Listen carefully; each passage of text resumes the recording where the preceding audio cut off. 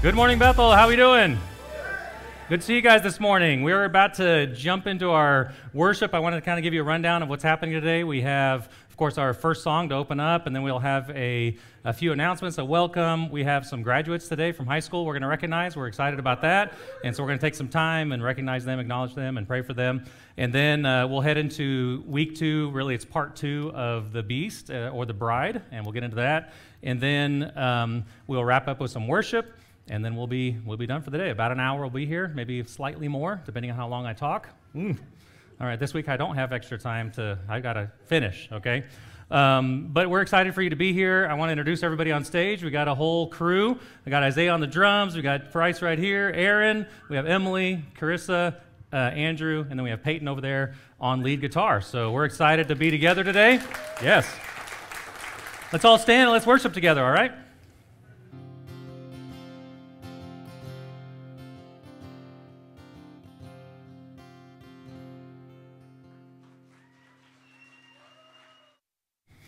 Wow, awesome. Great job, Peyton. Good morning. Everybody doing all right? I guess we can just pray and go home, right? That was good.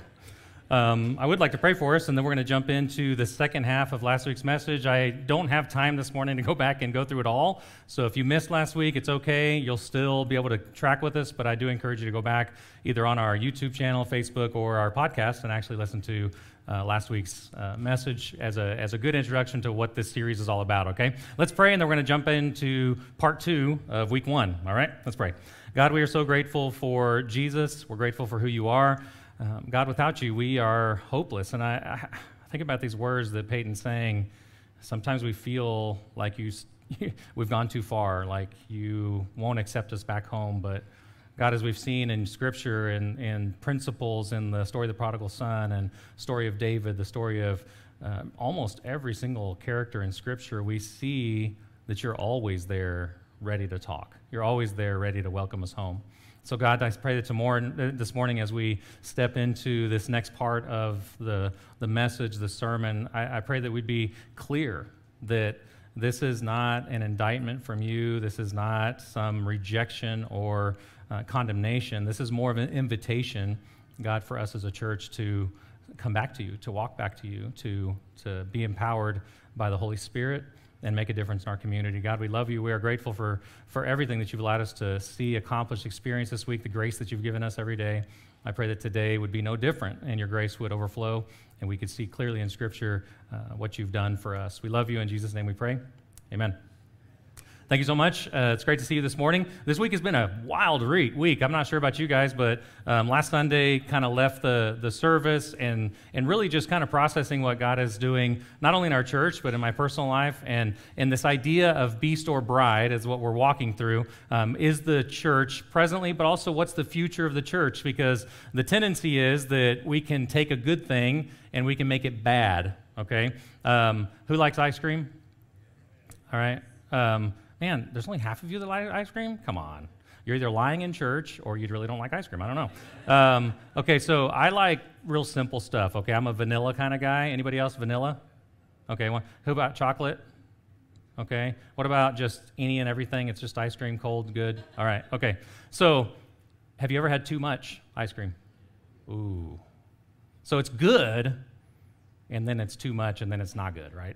It's kind of like, I don't ever want to see this ice cream again, and then next week I'll eat it again. So, I'll be back into it eventually. But there is too much of a good thing, and even when it comes to the church and the idea of the church is that sometimes what we do, and here's the temptation, is that we have an experience, we have some moment, and then we kind of begin to think about it and say, man, that was such a great moment. How can we fabricate that again? Like, how can we come up with that same thing again? And how can we begin to direct it instead of being spirit dependent, being led by him? And so we end up going through the motions a lot of times, and we end up creating our own idea of what it is to be a church. And then what we end up looking at is like, oh, it's a monster. I got to keep feeding this thing. If I don't feed this thing, it's going to turn around and bite me, or someone's going to bite me, someone's going to get upset. And so what we're doing today is we're actually, in this series, we're in the middle of a personal review, kind of like a self-examination. We're looking at ourselves, the church, we're looking at ourselves to evaluate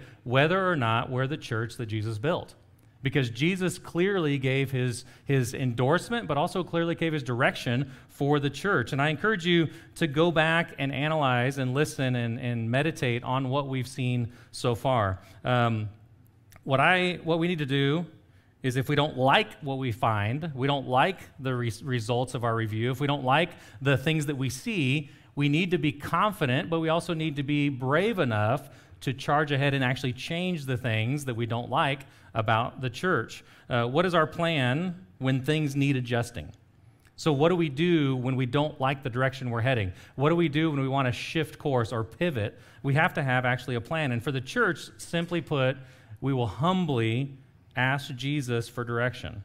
We'll submit to him and ask him for direction. And that's really what the purpose of the series is over the next few weeks, except next Sunday. Don't come next Sunday, okay? It's Family Escape Weekend. No one will be here.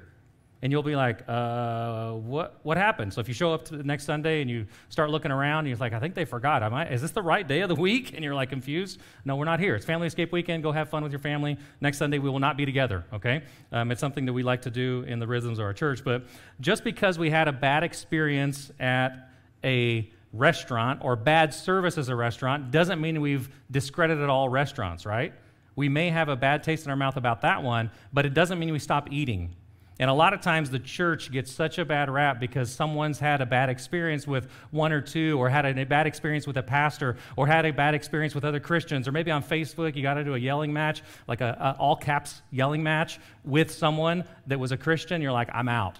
Well, just because we've had a bad experience doesn't mean we just walk away from the church that Jesus built. 2,000 years ago, he established what we now see as the local church, but he established this organization that still for 2,000 years has making a difference, is making an impact. And we may ask ourselves, why is the church still impacting lives? And more closer to home, what are we doing in our church? Are we creating a monster, or are we creating the bride of Christ? The future of the church is at stake. So we're going to explore topics not only today, but over the weeks to come, specific ones about unity or division. We're going to talk about faithfulness or unfaithfulness. We're going to talk about preparing the bride or feeding the beast. We're also going to talk about following Jesus or just consuming religious activity. This is what we learned last week as a one-point recap, is the church is not a club to join, but a community to become. It's a kingdom to unite. This is something far greater than anything we can actually put our words around, because it is something supernatural that Jesus is doing. So when it comes to the church that Jesus started in the first century, it'd be really hard for a first century believer not only to come into modernity and experience modern stuff, but specifically the church, the essence of what the church is, the characteristic of the church. It'd be really hard for the church in the first century to acknowledge or even recognize this church or any church as an actual bride of Christ, because it is so different. I think over the last 200 years in particular, we've gone through such a shift in what it means to be a body, to be a family, to be a congregation, to be a flock, all the words that are in Scripture. It'd be really hard over the last 200 years to not see all the shifts that it's taken, some good, some painful, some very beneficial, and some detrimental to the growth of our church. It's barely recognizable. So I'm wondering if we've just gotten used to the way things are. I'm kind of wondering if we've gotten used to the chaos and just said, well, that's just the way it is. That's what the church is. In many instances, we've removed ourselves as a safe haven for people that are lost or confused or seeking or asking questions. Instead, we've turned it into a monster and not a place of restoration and care. So when the church is no longer about the Messiah, about Jesus, the Son of the living God, it actually turns into a beast. Jesus actually said he would build his church. We're going to see that in the coming weeks in Ephesians, where he built his church to become the bride of Christ for the wedding day. This is the thing that Jesus set out, and we're going to kind of figure out what that means and how we can be a part of it. But it's really interesting that he decided to take a group of misfits. You look at the disciples, the apostles, those that followed him, about 120 people that actually stuck with it beyond the resurrection, up in the upper room, and you look at this group of disconnected, misfit people, and he created something that is his prized possession. And you, 2,000 years later, actually are continuing the exact same model, that you are his prized possession, a bunch of misfits in the same room, a bunch of disconnected, strange people that in any other circumstance or any other context really probably wouldn't get along. It is not about our preferences. It's only about Jesus. That's why we gather. It's about him. And week after week, it's an exciting thing to do as a family here at Bethel. But we do need to take a moment and pause and review and reflect and see how we're doing. In Matthew chapter 16, we started last week. I'm going to read it quickly this week, but we're going to focus on the last half of this section today. Matthew 16, verse 13. We're going to start there. When Jesus came to the region of Caesarea Philippi, he asked his disciples, "Who do people say that the Son of Man is?" He's referring to himself. "Who do people say that I am?" as Jesus. "Who do people say that I am?" And they say, "Well, some say John the Baptist, some say Elijah, and others say Jeremiah or one of the other prophets." Then he asked them, "But who do you say that I am?" That's the most important question of all time. Actually, it's the most consequential question you can ever confront or ask yourself. Who do I say that Jesus is? And it says right here, Peter replied or answered, "You are the Messiah, the Son of the living God." The answer that was not learned, it was not an answer that he came up with on his own. It's something that was revealed to him. Look there in verse 17. Jesus replied, "You are blessed, son of Simon, son of John, because my Father in heaven has revealed this to you. You did not learn this from any human being. Now I say to you that you are Peter," which means rock, "and upon this rock I will build my church, and all the powers of hell will not conquer it. And I will give you the keys of the kingdom of heaven. Whatever you forbid on earth will be forbidden in heaven, and whatever you permit on earth will be permitted in heaven." Without going into any detail at all, this week, each of us, me included, our church, has had an opportunity to forbid or permit on earth and in turn affect the consequences are eternal in heaven. We've had an opportunity as a church to embrace and restore and give grace and to permit someone to walk through that process individually and all of us collectively. We're here today to support graduates. We're here today to support the next level of life for many people, but we're also here to celebrate one person, which is Jesus.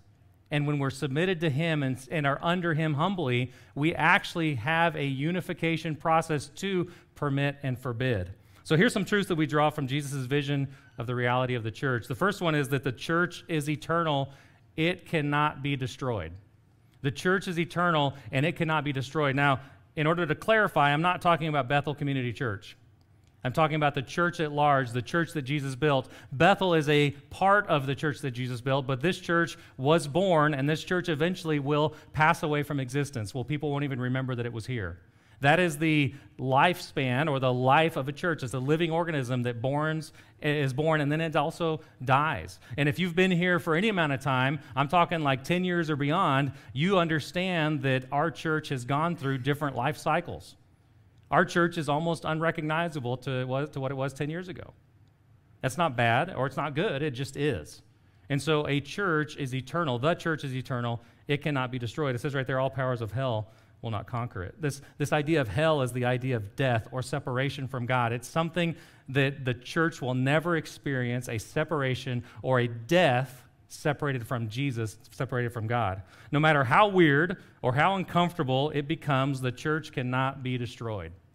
Many have tried for thousands of years, and impossibly, it cannot be destroyed. Actually, when it becomes difficult, when it becomes oppressive, is when the church truly thrives. When it's difficult and society turns its back on the church, it's when the church actually takes a step forward. It can, however, lose its effectiveness when Jesus is no longer the center. And in my opinion, a church that is no longer with Jesus in the center has lost its heart and is dead.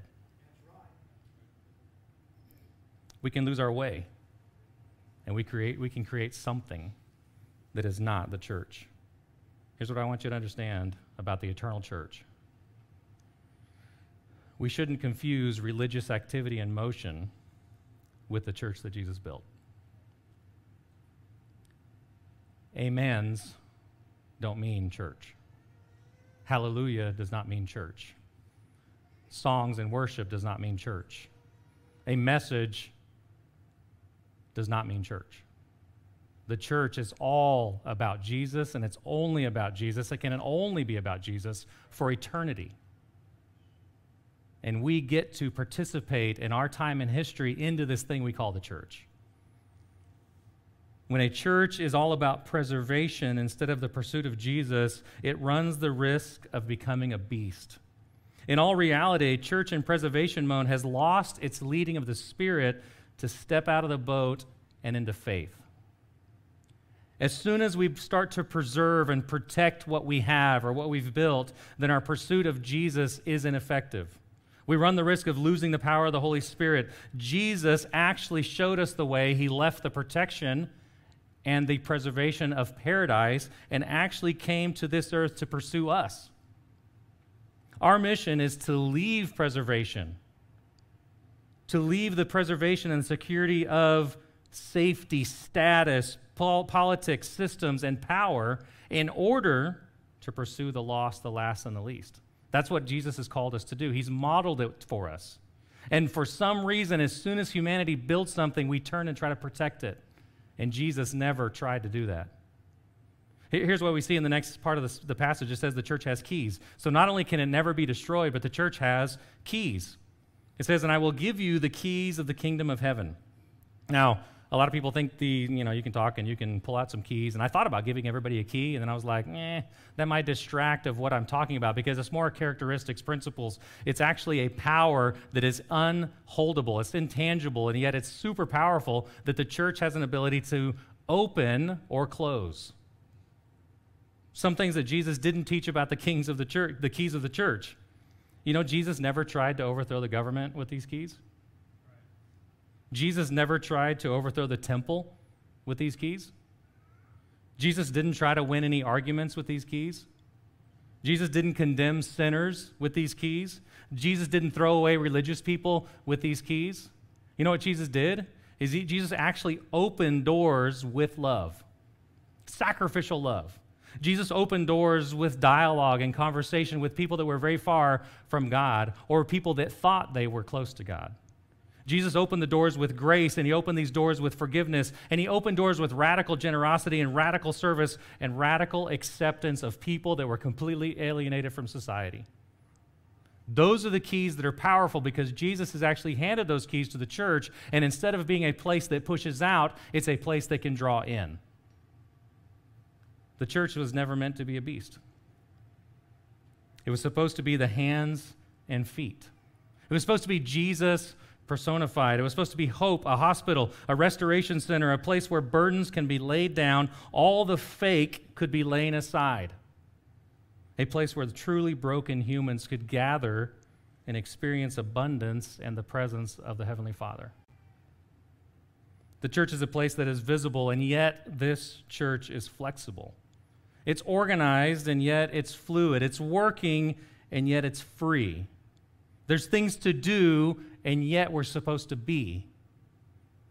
It's fully dependent, fully passionate, and full of a variety of people from different ethnicities and backgrounds drawn together, and there's only one reason that they would draw together is Jesus. That's it. It's a place that needs to use the keys to open doors rather than shut doors. And unfortunately, with church in preservation mode goes around locking all the doors to keep people out. I didn't put this in my notes, but if you go back in Scripture, you'll see the temple, and the temple had layers going into the holiest of holy. And you had the non-Jewish people that were on the outside, and then if you decided you wanted to convert to Judaism, you can go into the courtyard, and then there's other special elect people that go into the inner area, and then there was this holy of holies that only the priest was supposed to go. And Jesus, when he came, he actually tore apart that barrier between God and man. The holy of holies was open for all of humanity, for all history.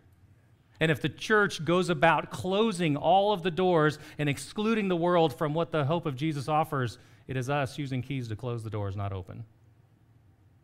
The church gets into trouble because the church is the church is all about unity, not philosophy. The church is all about unity, not philosophy. Look what it says here. Whatever you forbid on earth will be forbidden in heaven. Now, he's talking to the group of disciples. He's talking to everybody. He's talking to us now, 2,000 years later, the church. Whatever you forbid in unity actually will be forbidden in heaven. And whatever you permit on earth will be permitted in heaven. It's this unifying mission to come together for one sole purpose, to make Jesus known. So the church gets into trouble sometimes because we love to be about division more than unity.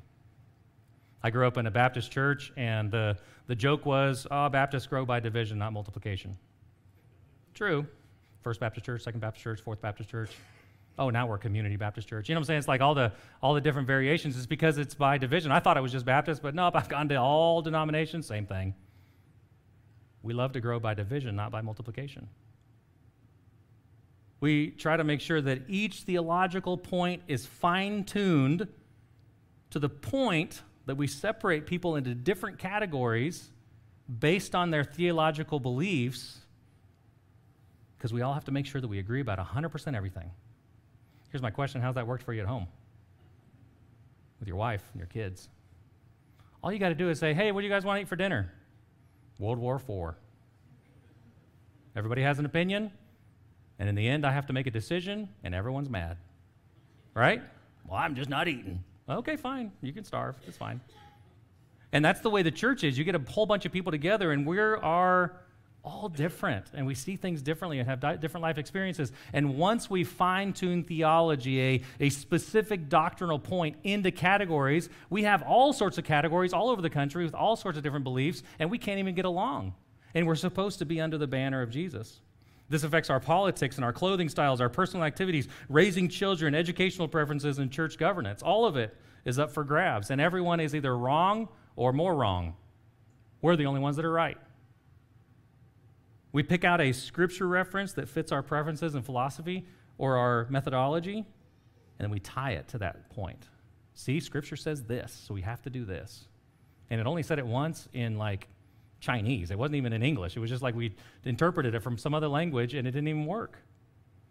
This causes us to feed the beast and divide us into groups and separate instead of unify. So the more extreme we become, the more radical we become. So many standards that the church elevates is simply a response to culture. It had nothing to do with what was found in Scripture. It's just a response to culture. And you can look at it in your lifetime and the generation before. Here's some examples. Dress code. Suit, tie, dress, no pants, long hair, short hair, no tattoos. I mean, you know what I'm saying? It's like there's this form that if you did not fit this form, you're not welcome. And unfortunately, over time, churches have divided over that. And then now it's like, oh, come as you are. We're better than them because you can come how you want. Oh, man, that's just terrible. Because it's not about a dress code. It shouldn't be. It should never be an option. It should never be anything you think about. What about Bible versions or the correct Bible version? Oh, man, this has caused so much debate and division. When, in all reality, unless we all learn Greek, Hebrew, and Aramaic, we've got an interpretation. That's just the truth.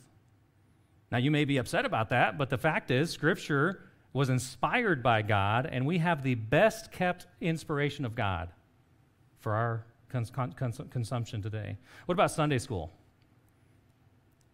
We're in Oklahoma. You've probably been to Sunday school at least once with a friend. It's simply a method that was used to educate people. That's all. What about small groups or community groups or Bible studies, prayer groups? Ooh, prayer groups are the best, right? Prayer groups, that's what they are? I don't know. Simply a method for community. That's all it is. Good or bad, it's fine. What about discipleship? That was a buzzword for a long time, discipleship. What had happened is we ended up making a bunch of checklists. And if I went through this checklist and I could check off all the stuff that you knew that I gave you information about, discipled, you're good. And what happened is we ignored daily life and daily living. And we made people into projects that we could actually accomplish and fix. That doesn't work. How are your kids doing? Have you made them into a checklist, and how's that working for you? Mine not so good. Sunday morning worship. Oh, thank you. Oh, look at you guys. I need to take some notes from you. Sunday morning worship. We're gathered here right now. Is this a biblical point, or is this simply something that's the most convenient for most of us? Sunday morning has become a Western convenience, but other parts of the world don't see it like that. But for some reason, we've tied this to Sunday, and we say Sunday is the way or the day to worship. Church governance, deacons, trustees, elders, pastors, whatever you want to call it. There's a whole bunch of structures, there's a whole bunch of different methods, and it's simply a historical context that every church needs to decide what they're going to do. At Bethel, it's just organized chaos. That's all it is, a bunch of chaos. I told somebody we're like a adolescent teenager. Just a mess, a lot of hormones, a lot of activity, a lot of raging stuff that happens. I mean, we could reproduce, but we probably shouldn't. It's kind of like that. That's how we are right now. And so every church needs to figure out what God wants them to do. And we at Bethel actually understand that someone is not more spiritual based on what they wear, based on what they drink, based on what they eat, say, or do. That has nothing to do with someone's spirituality. Here at Bethel, we've actually been on the look for years that God would bring people up that have different gifts and abilities and shepherding or caring for people. And we've actually identified some people in our congregation that actually have a supernatural gift of shepherding. And little by little, as God reveals these people to us, we will bring them into a leadership of the church because we believe that a church, a flock, a congregation is led by shepherds. And if you guys don't know Aaron Miller, where are you at, Aaron? Are you hiding somewhere? Oh, he just left. See, he knew I was about to talk about him, so he took off. Aaron is, over the years, we've watched his life, and hey, there you go. Man, I didn't know you were going to come on stage. All right. Surprise. No, it's all right. This is Aaron Miller. If you don't know him, thank you. You can leave. All right. He has the gift of shepherding, and if you've spent any time with him, you can see that he can empathize and relate to you and your struggles. And so Aaron is one of our shepherds. So how do we keep from feeding the beast? And how do we keep feeding the beast? Because this is actually a temptation. This happens all the time. You know, have you ever heard we got to keep growing? We got to keep people entertained.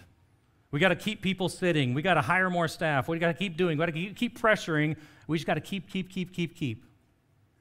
And as soon as we do that, we take our eyes off Jesus, the author and the finisher of the church.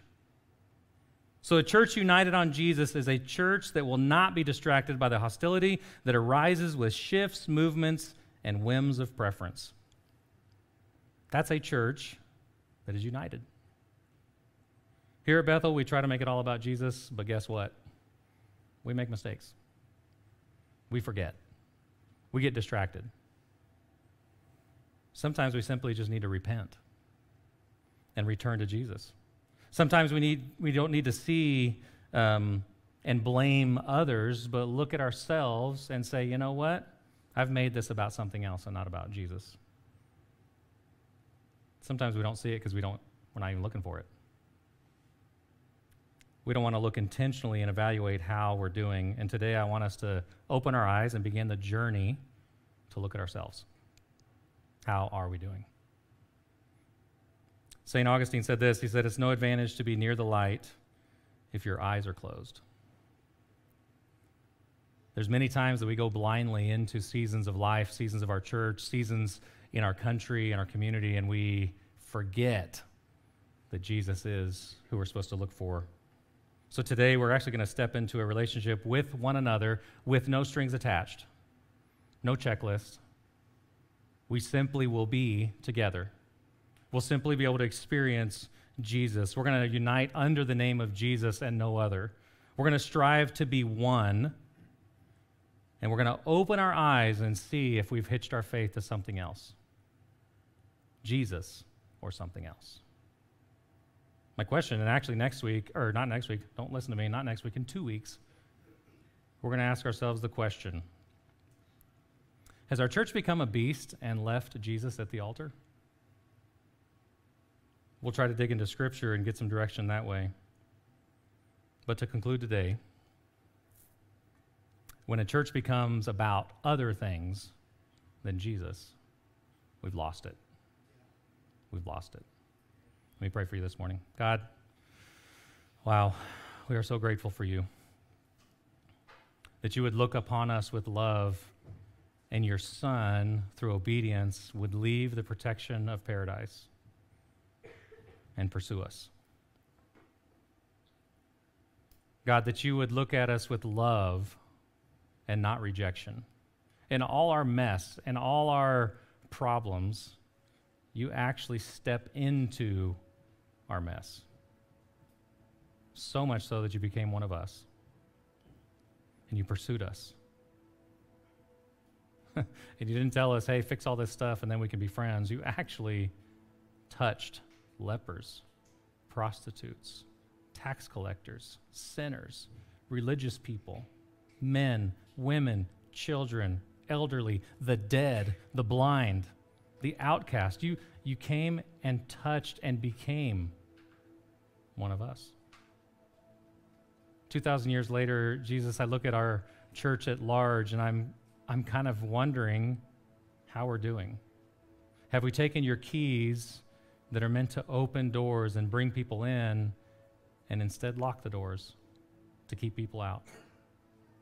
Jesus, may we repent, may we return to you, may we ask for forgiveness for the mistakes we've made, and then boldly and bravely put our eyes on you. And our prayer, God, our striving for this generation is that you would do it again in our generation, that our kids, God, would be able to inherit the bride and go forward and change and impact the world.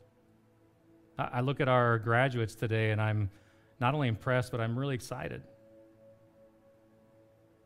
for these that are going to pursue you and pursue the future. And each one of their prayer requests was about God showing us the way. And we're simply asking the same thing. We ask that you do it again like you did in the first century.